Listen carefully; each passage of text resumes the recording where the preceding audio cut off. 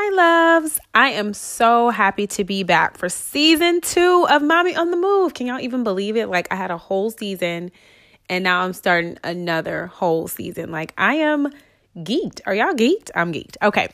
So I'm super excited. It's February. And if you've been following me for a while, you know February is my absolute favorite month. It's Black History Month. Me and Devin have our birthdays this month. But my absolute favorite is Valentine's Day. I love February. It's just all about love, and you just get all in your feelings about being nice to people and just showing a little extra love to everybody around you. So I get pumped for Valentine's Day. Me and Dre just had a little tiff, a little lover's quarrel the other day because he felt like it was unnecessary for me to buy heart-shaped pillows and Valentine's Day decor for our living room space. And I just felt like, who am I to show a little extra love to our space? I'm sorry that I love you so much that I want to buy heart-shaped pillows and, maybe sometimes put them over your face until you can't breathe. But, I still love you. Just kidding, Dre. I would never stick a pillow over your face. Anyway, back to the point. I love Valentine's Day. And so this month, we're talking about all different types of love. And so today, I'm talking about love languages and how we can not only apply them to our significant other, but also to your parent-child relationship as well, which is something that I hadn't even really considered. I mean, you hear all the time about the love languages for your relationships, but not really in regards to parenting. So I'm sure most of you have at least heard about love languages. And this is a term coined by Dr. Gary Chapman, and he has a series of love languages books. So the basis for his series is that people express and receive love in a variety of individual ways, ultimately exposing the truth that what's important to some won't be so important to others. So according to Dr. Chapman, there are 5 love languages: physical touch, words of affirmation, quality time, gifts, and acts of service. So a few years ago, when I saw this for the first time come up, I got all excited and I'm like, Dre and I, we need to take this quiz. So we take the quiz a couple years ago and it validated everything I needed it to, because it let Dre know that gifts are a love language. This is a real thing. Like he used to think I was just like being materialistic, but it really is a genuine way that people receive and give love. I mean, I'm kidding, but not really, because it is a real love language. So Dre, it is a real language. Like, he doesn't need to hear that part anymore, but it doesn't help to always have a little science to back up the things that your husband thinks are ridiculous. But seriously, so it really opened both of our eyes to be more intentional about loving each other the way the other person needed to be loved, and not just the way that I personally receive love. So, of course, because I love gifts, I will be buying Dre these gifts and thinking, okay, well, he's going to be so excited. I found him this Gucci belt, or, definitely wasn't really buying him a Gucci belt. Not back in the day, but whatever, I found him these shoes and he'll think these are really dope or whatever. And really he's like, okay, that's great. Like he likes, gifts, but really his love language, his preferred love language is physical touch and acts of service. So he would much rather I iron his clothes or remember to pick up his dry cleaning if he asked me to, or that I offer to do something for him, or like for him, it is a pet peeve of his to come home and the house is a mess. Funny, right? Because we have 4 whole kids and the house is always a mess. But for him, and so that to me, that doesn't matter, but it matters to him. And so it counts as an act of service if I make the extra effort to make sure the house is at least presentable by the time I know he's coming home. That matters more to him than if I was to go out and buy him something, or just physical touch. Like he yearns to be touched. I don't particularly care to be touched. Physical touch is not it's actually my least favorite. I know I'm making myself sound like a monster. It's my last love language. Like I don't need to be touched. I actually prefer not to be touched. I mean, not by him, but just in general, like, it's not how I would not rather have a hug over, a gift. So it mattered. And so, we were kind of spinning our wheels for the first few years of our marriage, trying to love each other the way that we wanted to be loved and not how the other person wanted to be loved. And so it was really eye-opening to see and have the science behind his preferred love language and my preferred love language. So like on the contrary, my love languages are quality time and gifts, or at least at one point, the first time we took the test, it was, and I'll get to that point later. But the first time we took the test, my love languages were quality time and gifts. So take me on all the dates, buy me all the things, but just don't touch me. Just kidding. And so I would really say that was really a turning point in our marriage, because before then we were trying to impose our preferred love language on the other person, and then thinking that, they were so ungrateful because they didn't consider what we were doing an act of love. And so to my point I made earlier, I highly suggest not only taking the quiz, but taking it more than once. Because, for example, when we first took the quiz, like I said, my number one love language was gifts. And it still is up there. But after we've had several life changes, add in a couple of moves, and maybe I'm not as close in distance to my parents. Dre has a crazy work schedule, and so he's gone a lot. And so factor that in. We've had more children, and so I have less time for myself to do things. And I'm consumed with motherhood. And now add on top of that being a stay-at-home mom, it means more to me, like transitioning from working to staying at home. Words of affirmation actually became really important to me, because I didn't have work to affirm me, to let me know how great I was. I really crave those words of affirmation from Dre now, more than I used to, or more than I ever really needed him to. And so it is important, I think, to every so often to take that test again and see if the way that you need to be loved now has changed, and to be clear about communicating that with your spouse as well, because no one's reading minds or anything like that. And you have to be able to communicate and say, you know what? I know that used to be the way that I felt love, but now I actually really would prefer it if you did this.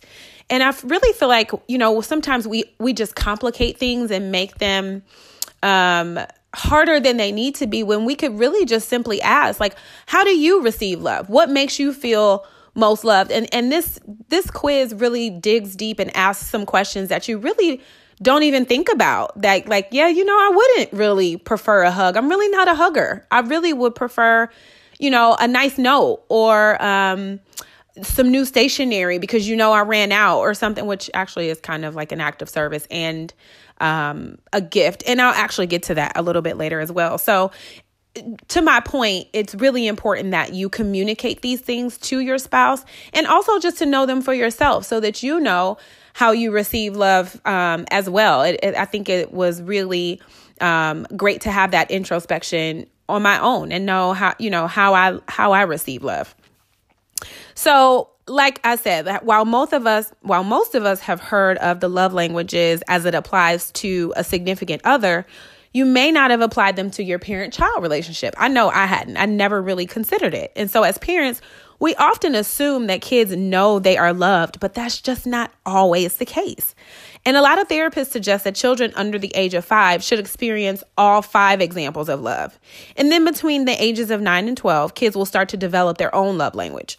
So here's a few examples of how to incorporate the love languages in your everyday life via through parenthood. So with physical touch, obviously that's going to be the same. Hugs, kisses, and cuddles. Oh my, right? Just doing a lot of that hands-on type of love with your children. Y'all already know Velcro baby stays stuck to me like glue, baby. And since I've been back from Paris, baby, the day I got back from Paris, we cuddled up on the couch And because he's home, of course, I spend more time with Dallas now than I do with the other kids because he has a shorter school day. So he's out of school at 1 p.m. The other kids are gone until 4:30. And so I had some extra cuddle time with him, just he and I alone before the rest of the kids came home. And we're cuddled up on the couch. And I was like, okay, Dallas, I'll be right back. I have to go to the bathroom. No, don't leave. I'm like, dude, I'm not going anywhere. Now, don't get it twisted. While I'm gone, he's fine. But once I come back, it is on and popping. Like, I cannot move, breathe, blink without Dallas in my face. And y'all already know, like, please don't confuse the fact that you see him the most on my social media with the fact, I mean, he is kind of my favorite, but mostly that is because he's always here and he's always all up in my business. And I couldn't get a good selfie if I wanted to because he's always up in my face. But anyway, so back to my point is, so those are just some easy ways, like when you're reading a book, cuddle up and sit together while you're reading a book. And then back to my point about Dallas. What y'all don't know is Dallas likes to touch me, but I'm not allowed to touch him unless he says so. Like, he has to be like, okay, now you can hug me. So if you ever think you gonna roll up on Dallas with your arms all extended looking for a hug, your chances are pretty high that you will be brutally rebuffed because he is not here for it. He is my mini me through and through. He's like, no to the hugs, yes to the gifts. And so back to that, I'm going to sidetrack just a little bit, but I do feel like it's important to just touch on this a little bit. When it comes to physical touch, I don't force any of the kids to hug or be hugged by anyone that they don't feel comfortable with. Even if it's somebody in our family, it could literally be, there are times where my mother, who is obviously a completely 100% hands-on. My kids know my mother. Like, we've lived with my mother. Like, she's lived with us. Like, it's been like, they know my mother. And there are days where Dallas is like, nope, I don't want to hug you. And she will politely be like, all right, I'll wait till you're ready for me to hug you. And so I just feel like it's really important to cover that because that is their personal space. And I feel like children need to be empowered to say no and feel like that will be validated and that will be, what's the word I'm looking for? Approved by the people that are in their space. And so that's where that initial strength comes from, where kids are able to say, no, this is my body. And I don't want you to touch me right now. And everybody has to be okay with that. I feel like we kind of used to have a culture where kids were forced to hug. Oh, that's your grandmother, or that's your great uncle Joey. Go on and give him a hug anyway. No, actually, I'm not going to do that because I don't know great uncle Joey. And even if I do, maybe I don't want him to hug me anyway. So anyway, that was kind of, like I said, kind of a sidebar, but I think a really important point to address when it comes to children and their bodies and drawing those lines. So anyway, next point. Words of affirmation are always a good idea, especially around here. God forbid I tell Devin he did a good job at something and I don't find a way to give Dallas that same exact compliment. Now, to that point, you do want your words of affirmation to always be genuine when you're giving them praise. And you don't want to overdo it because you don't want them to like crave those words of affirmation or feel like if they don't hear somebody tell them how great they are one day, that they'll just completely lose their minds. And so, but you do want it to be genuine. And so even if that means that I have an angry 4-year-old who didn't hear that he was the king of the world at that very second, it is okay. All will be fine. But it is very important that our kids get their words of affirmation from us, because if they don't get that guidance from us, then they'll start to seek it from other places.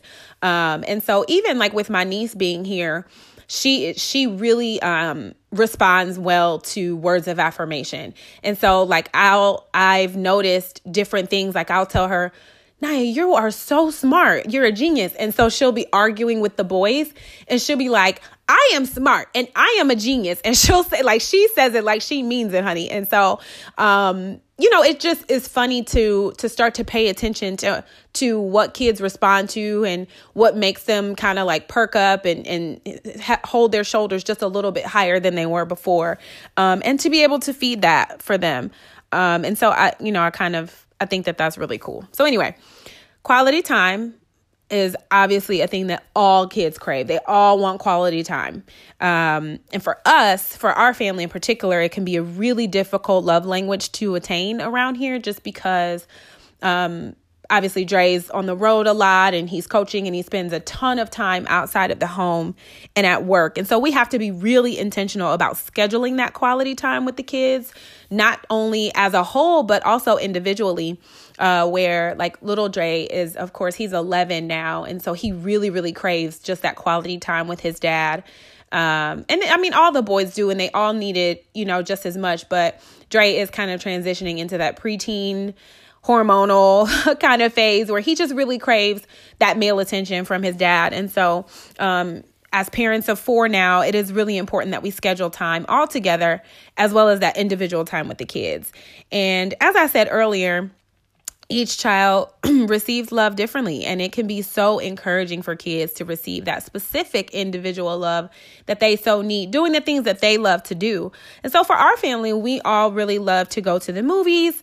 We love to do anything sports related. Dre, so one thing for us, because Dre's, like I said, a coach, and he spends a lot of time up at the gym. And so I've really just embraced that is our life. That is, whatever arena he works in, that's our home just as much as whatever our address is our home as well. And so I do try to make it a point to take the kids up to his job a lot. And so one thing that he and little Dre do for bonding time or quality time is he works little Dre out a lot and puts him through basketball workouts. And, guys are just like physical. They just they have to be touching. They have to be like pressing up against each other. And so they enjoy that. And now Devin's kind of really like craving that too, where he really wants to go, Dad, can you work out with me? Can you take me to work out and do those types of things? So those are things that we really love to do too. I'm usually somewhere sitting down, reading a book, probably eating a snack or something like that, getting my big girl on. But we are a pretty active family. And so just doing things like that is really fun for us. Another thing that is really important to me is that we all sit down and have dinner together. Now, typically that may or may not include Big Dre. But that's a tradition that I try to keep whether he's home or not, is that we all sit down together at the table uninterrupted.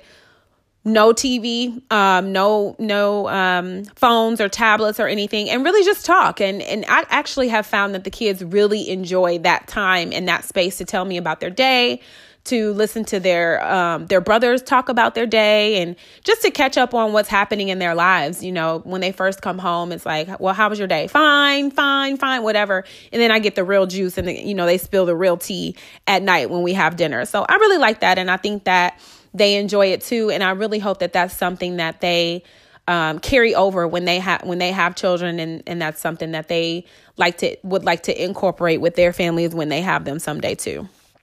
So another one, obviously, is gifts. Obviously, I've listed all of the love languages already, but I just wanted to put them in perspective of parenting. And so gifts, I know, insert eye roll, right? You can't buy love and you can't buy your kids. And that is true, but don't despise the thought behind buying a child something that they expressed that they really wanted. It gives them a sense of, you were thinking of me and I'm important to you. Gifts should never be a substitute or a replacement for other love languages, but instead couple together with another. In this case, these are definitely my kids, because the way to all of their hearts is to buy them all the things, just like mommy. But I mentioned something earlier about if I notice Dre's shoes or Dre's basketball shoes are getting a little, wonky or whatever, and I just go out and get him new basketball shoes, or basically anything related to basketball, a new mouth guard, because I know he really wanted a new mouth guard or something like that. It's kind of like an act of service and a gift. And so it's not just a gift. It's a gift that means something to them because it's something that they really wanted or that they needed and they didn't even ask for as well. And so it can be coupled together in several different ways, but don't look at it as just like buying their affection, because that's not the way that I mean it. And then also, so that leads me into acts of service. And this can be the most difficult, since as parents, our to-do list is already never ending. But like this morning, in the mornings when the boys get up, and Dallas will say, Mom, can you help me make up my bed? So instead of me just telling him to go and make up his bed, we do it together. So you get one side, I'll get the other side. And so, it builds that camaraderie. We get to talk. Dre and I every few months I go in his room with him and we completely clean his room top to bottom, but we do it together. And so during that time, we're listening to music, we're laughing, we're joking, we're talking, and we're kind of like going through the motions that way. And so we're not only cleaning, we're bonding, we're building our relationship at the same time. And it just is a little more fun to do it that way than to just bark at him and have him do those things on his own. And so, honestly, we've had some of our best conversations in those mundane moments of straightening his underwear drawer and vacuuming his floor. And I think that he would honestly say the same. So that's my spiel for today. I hope that this was helpful to you in being more intentional about showing your whole family love individually and in more than one way. I love watching how the kids' love languages are blossoming with their growing personalities. And the beauty of it is there is no wrong way to love. At the end of the day, as parents, we just do the best that we can and hope that our kids can find a good therapist to fix all the things we did to break them along the way. Because life doesn't come with a manual, it comes with a mom.